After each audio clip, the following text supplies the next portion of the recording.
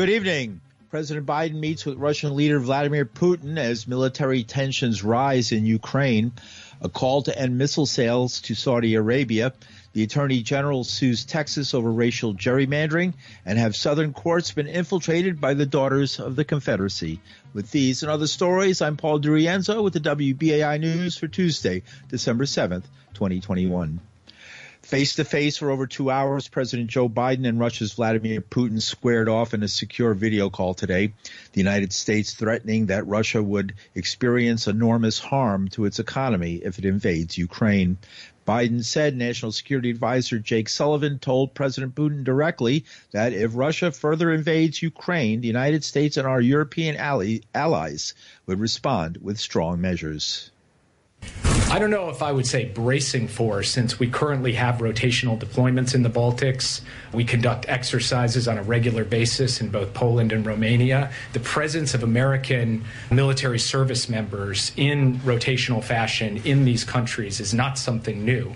The question here is not about whether or not the United States is going to send American service members to the territory of our NATO allies. We do that as a matter of course. The question is, what additional capabilities can we provide to ensure that they feel strong and confident in their own sovereignty and territorial integrity? It is those additional capabilities that are on the table in those countries should Russia move in Ukraine in a more decisive way. National Security Advisor Jake Sullivan. Putin came into the meeting seeking guarantees from Biden that the NATO military alliance will never expand to include Ukraine.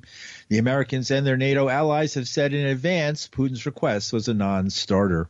Meanwhile, United States envoy Victoria Nuland told the Senate Foreign Relations Committee today a Russian invasion of Ukraine would jeopardize a controversial pipeline between Russia and Germany. She said our expectation is that the pipeline, known as Nord Stream 2, will be suspended. Sullivan said Biden and Putin had a good discussion on the Iran issue and called it an area where the two countries could cooperate. David Gibbs is professor of history at the University of Arizona. An invasion of Ukraine, he says, is probably not imminent. But he adds, with 2,000 nuclear weapons between the two super rivals, the moment is dangerous. A dangerous situation, but no, I don't think there's any great likelihood of Russia invading the Ukraine. That would be an enormous military task at great disadvantage. It would put Russia at a huge disadvantage. It would probably tie them down for many years and damage their economy probably to a greater extent than the invasion of Afghanistan did in 1979 to the Soviet Union. I do think there's an emphasis, though, on trying to hype this as a dangerous situation, and that there does seem to be a desire to sort of ratchet up the tensions with Russia by the United States and by NATO. What do you think is behind that? I mean, Russia. The origins of this conflict go back to the year 1990, back to the days of the Soviet Union, when East and West Germany were about to reunify, and the United States wanted to support reunification of Germany, and the Soviet Union then under Gorbachev was in a position to block it. They feared a reunified Germany. And one thing they feared also was that NATO would expand into former East Germany and get closer to Russia and the Soviet Union. And that was their fear. And the American Secretary of State, James Baker, assured them publicly and privately that if Russia agreed not to block German reunification, the United States would never expand NATO. The phrase Secretary Baker used was not 1 inch eastward. Okay, not 1 inch eastward. That was the promise. Gorbachev accepted that. He declined to block the reunification of Germany, allowed it to proceed, and the United States immediately violated the agreement by bringing NATO into former East Germany and then expanding NATO throughout most of Eastern Europe and all the way to the borders of post-communist Russia. There's also been a lot of effort to and a lot of discussion about possibly bringing the Ukraine and Georgia into NATO. This is something the Russians see very negatively and see that as a threat to their security, and I think understandably so. There seems to be 100,000 Russian troops parked right outside Ukraine's borders. What message do you think he's trying to send? The saber rattling has been mutual, and if anything, I think it has been more from the side of NATO. Again, the issue here, the United States wants to bring, or seems to want to bring, Ukraine into NATO. And that would be like, Russia establishing an alliance with Mexico and establishing bases in Mexico and America's borders.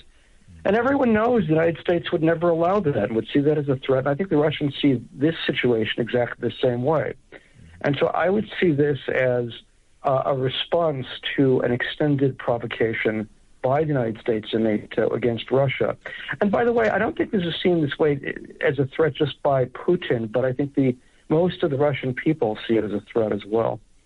And let me ask you about Nord Stream 2, because that's happening at the exact same time, so it's like doubling the amount of information and news that's going on right now. Trump was trying to impede the completion of Nord Stream 2. Biden has allowed it to proceed. The context here is that people have often said that Trump was Putin's best friend and so on. That's really nonsense, actually. Putin had a much more negative relationship, actually, with Trump than he did with Biden, if you just look at the record. And Nord Stream 2 clearly spells that out. This meeting that happened today between Putin and Biden, do you think something good will come of it? Talking is always better than fighting. There is a real danger here that if the conversation becomes too adversarial, of course there is a danger of accidental nuclear war or something like that. People often forget both sides of 1,000 active nuclear warheads. This is extremely dangerous as a situation. I was reading recently an account by William Perry, who was the Secretary of Defense under Clinton. It was widely discussed in the Clinton White House about how Russia will see NATO as a threat. And the response from most people, including, I guess, from Clinton himself, was that who cares? The Russians are losers, and we shouldn't have to negotiate with losers, and we shouldn't have to make any accommodation for their feelings or their needs. Well, I think the result is what we're seeing right now, which is a real danger here of actual combat. David Gibbs is professor of history at the University of Arizona. Before the call, a Kremlin spokesperson said U.S.-Russian relations are overall in a rather dire state, adding Russia has never planned to attack anyone. Characterizing the Biden-Putin call as a working conversation during a very difficult period when escalation of tensions in Europe is off the scale extraordinary, he said. Among the other issues dividing Russia and the United States is an underwater natural gas pipeline in the Baltic Sea known as Nord Stream 2, one of several pipelines delivering Russian natural gas to Germany.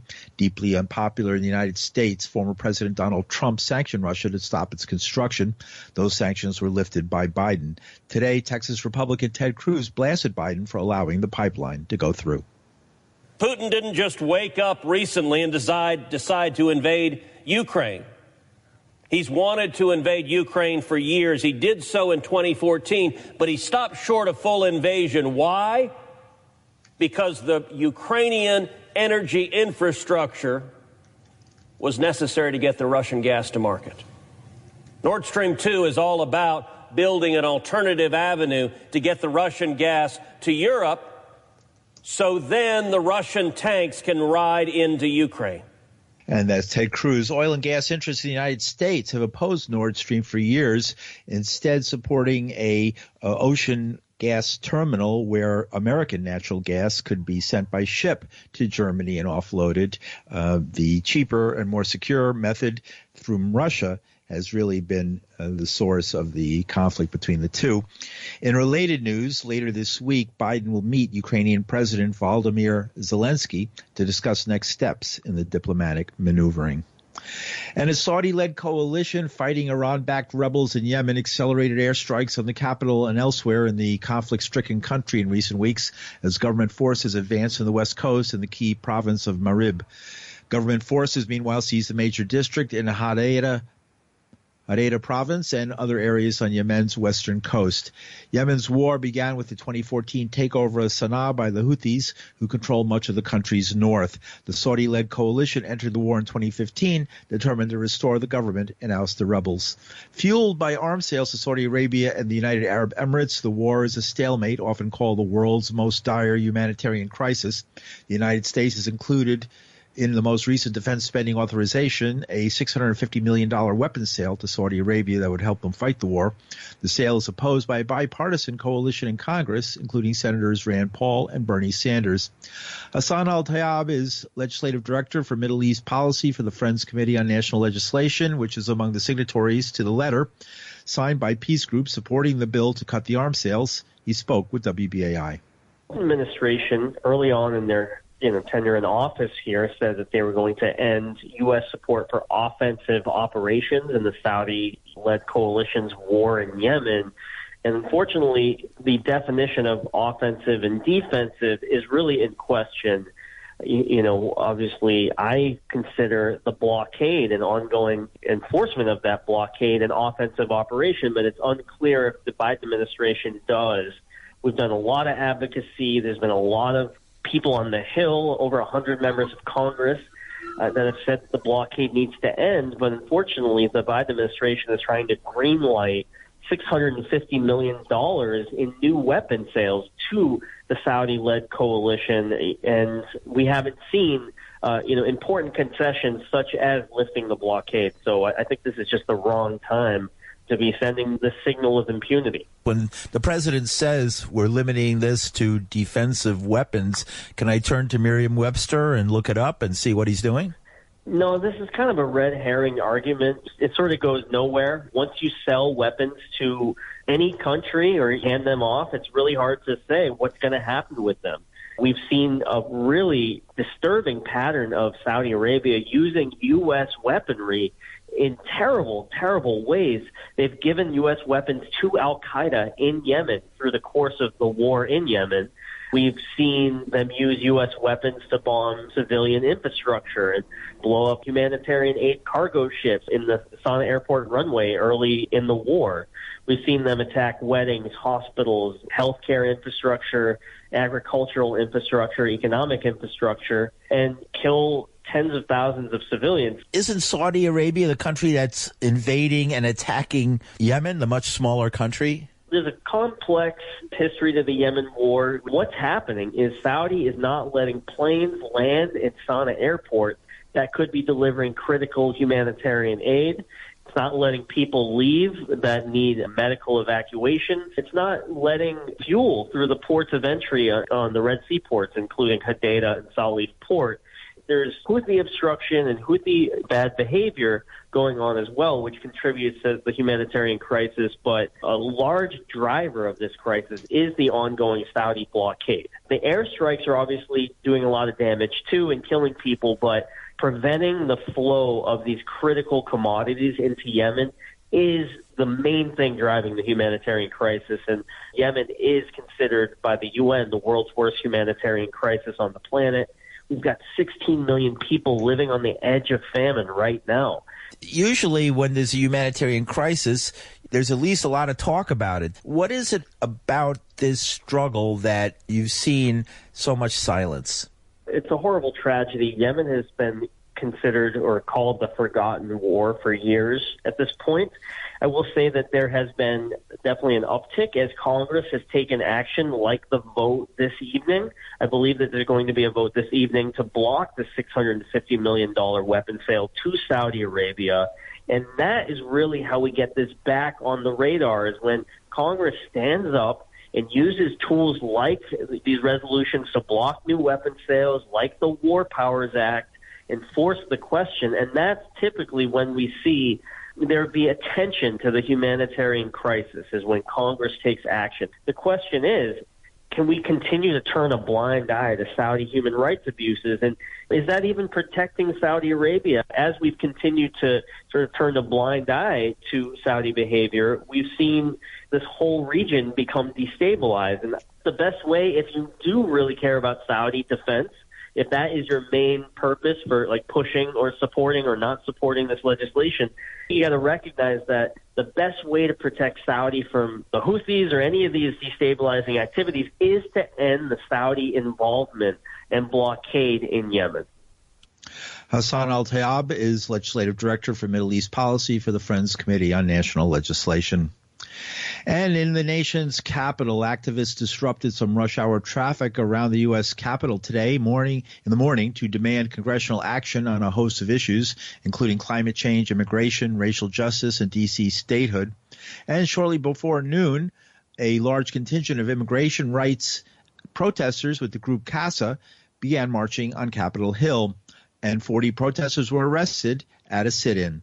Representative Alexandria Ocasio-Cortez spoke, demanding a decision by the House parliamentarian to block a vote on path to legalization for immigrants in the House be overturned. It's a technicality that the parliamentarian is using, and AOC claims that technicality could be changed with a vote of Congress if they just allow it through. And here she is speaking today. where we are at is that the Senate needs to step up, override the parliamentarian, okay? The parliamentarian is not elected. It is not an elected position. And the parliamentarian has been overridden and dismissed in the past. We will not surrender our power to an unelected parliamentarian. We need to use our power to help the people. And so the Senate, our demand is for the Senate to override the parliamentarian, include a full path to citizenship. And that's AOC. In related news, New York City is on the cusp of becoming the largest, one of the largest places in the country to give non-citizens the right to vote in local elections. Legally documented voting age non-citizens comprise nearly 1 in 9 of the city's 7 million voting age inhabitants. Under a bill nearing approval, some 800,000 non-citizens would be allowed to cast ballots in elections to pick the mayor, city council members, and other municipal office holders. Non-citizens still wouldn't be able to vote for president or members of Congress in federal races, or in the state elections to pick the governor, judges, and legislators. The measure has broad support within the city council, which is expected to ratify it on Thursday. Mayor Bill de Blasio has raised concerns about the wisdom and legality of the legislation, but said he won't veto it. And the Justice Department sued Texas yesterday over its new redistricting maps, saying the plans discriminate against minority voters, particularly Latinos, who have fueled the state's population boom. The lawsuit claims the Republican-controlled state violated part of the Voting Rights Act in drawing new district boundaries for its congressional delegation and state legislature. It's the Biden Justice Department's first legal action challenging a state's map since states began redrawing their maps this year to account for population changes. Attorney General Merrick Garland made the announcement. The complaint we filed today alleges that Texas has violated Section 2 by creating redistricting plans that deny or abridge the rights of Latino and black voters to vote on account of their race. And that's Merrick Garland. The spokesperson for Texas Governor Greg Abbott, a Republican, condemned the lawsuit. The case is the second civil rights lawsuit the Biden administration has filed against Texas recently. Last month, it sued to overturn the state's new voting law, part of a wave of GOP-backed voting changes, claiming the new restrictions would disenfranchise citizens in the state. And in Washington as well, Representative Marjorie Taylor Greene slammed what she called the outrageous treatment of Capitol riot defendants in Washington, D.C.'s main jail today, and urged lawmakers on the House Select Committee investigating the events of January 6th to see the facility for themselves. She was joined by Matt Gaetz and other conservative lawmakers, and made a point. They seem to all make the same point that the mostly white protesters were being discriminated against in the Washington, D.C. jails for being white. They were isolated in a separate wing of the jail where they are abused, where they are ridiculed, where they are mocked because of their political beliefs and because of January 6th and because of the color of their skin. The January 6 defendants that I spoke to and asked questions to in the jail said that if they have a public defender, they said their public defenders hate them. And they're being represented because they're poor and they can't afford to pay a lawyer. And they're being represented by public defenders that call them white supremacists, tell them they have to denounce President Trump, tell them they have to denounce their political views, want them to watch videos and read books that basically is critical race theory training in order for them to have this public defender represent them. When they're being force-fed gluten food and they have celiac disease, and so the food that they eat makes them sick every single day to the point where they will go days without eating. Other inmates are telling me the most verbally abused person in there happens to be black, that he has caught more flack than any of the white defendants. And it shouldn't matter about skin color. Paul Gosar of Arizona, pardon me, and also joining the news conference is Matt Gaetz of Florida. And interesting, they all harped on that issue of the way they were treated in the jail. Matt Gaetz, of course, you might know, has been under investigation for taking underage girls outside of state lines, and the other members, several of the other members, including Marjorie Taylor Greene and Paul Gosar, have been stripped of many of their powers for threats against liberals, including Ilhan Omar and Alexandria Ocasio-Cortez, as we've reported here on WBAI over the last couple of weeks. And another case, this time coming from Tennessee, Pulaski, Tennessee, the birthplace of the Ku Klux Klan. Well, it turns out that the Tennessee Court of Criminal Appeals is granting a new trial to an African-American defendant named Tim Gilbert following his conviction for aggravated assault and other charges. He was not only judged by an all-white jury in a county that's 11% African-American, but the jury made their decision in a room festooned with Confederate symbols. A portrait of Jefferson Davis, president of the rebelling Confederate States of America, looks on the room with a large framed Confederate flag. There was no accidental design. The room was maintained and named for the Confederate Defending United Daughters of the Confederacy, a group that lost its congressional supported patent for its insignia in 1993 after a majority of senators began to see it as a racist organization. The Daughters of the the Daughters of the Confederacy are well known for putting pro-Confederate monuments and other plaques and other notifications at battle scenes and other places across America, including Harper's Ferry, and among the target of many protesters who want to see those things taken down. We spoke with Clarence Lusane, a professor of political science at Howard University and author of the forthcoming $20 and Change, Harriet Tubman versus Andrew Jackson and the Future of American Democracy. He says that it was no surprise to him. Pretty horrific. The story in the Washington Post and New York Times actually tend to underplay the significance of the Confederacy in that particular situation. Not only is there a picture of a framed Confederate flag and a portrait of Jefferson Davis, who was the president of the Confederacy, but even before you enter the room, on the door itself is the insignia of the United Daughters of the Confederacy. And they basically have sponsored the room, apparently going all the way back to the 1930s. Also in the room is a portrait of General John Brown, who was a Confederate general. So it's pretty inescapable, the theme and the message that's being sent. And you cannot imagine that there's a room in that courthouse where there's a picture of Malcolm X and Marcus Garvey sponsored by Black Lives Matter, right? It just would not happen.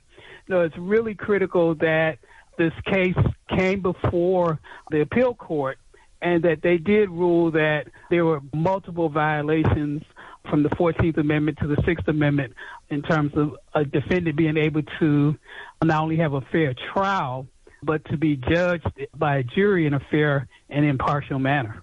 How widespread do you think this is? I suspect that upon research, we would find that there has been opposition. I can't imagine that over decades, the number of African Americans who have went into that room as jurors or in other capacities in the court have not felt some degree of assault by the fact that the court itself is giving a stamp of legitimacy to the Confederacy. This case highlights and brings out what has been over decades and decades and decades. And this is in Giles County, Tennessee. The court itself is in Pulaski, Tennessee. That's famous for being the founding of the Ku Klux Klan in 1865.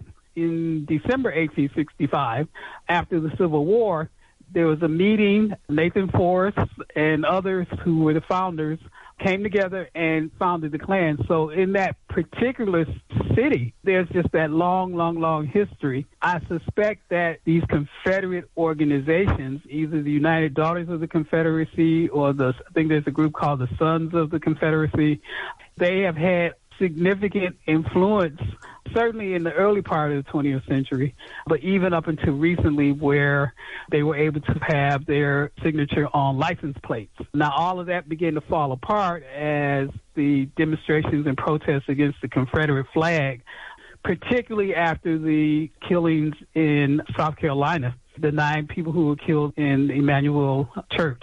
That pushed a lot of the sort of public-facing Confederacy, a lot of that was taken down. But it certainly has existed for decades and decades and decades. Even in the deep parts of the South, people are rethinking some of these things? I think they are, but there's opposition as well. And what we've seen as intense as the protests have been and successful, and that hundreds of symbols of the Confederacy, from monuments to namings of buildings, have been taken down, we're also seeing a reaction, and that there's the surge in white nationalism and white supremacy is something that we have to deal with. Anything like that? Part of it, the decision had to do with, of course, the Confederate room, but also the fact that there was an all-white jury.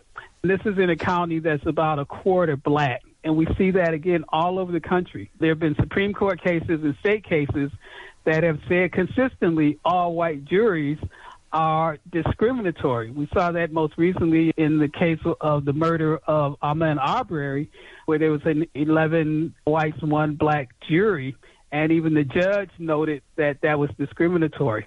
And so that's also an issue. So even if they got rid of this Confederate celebrating room, it doesn't address these other concerns that, again, are national and have to be taken care of. Clarence Hussein is a professor of political science at Howard University and author of the forthcoming $20 and Change, Harriet Tubman versus Andrew Jackson and the Future of American Democracy.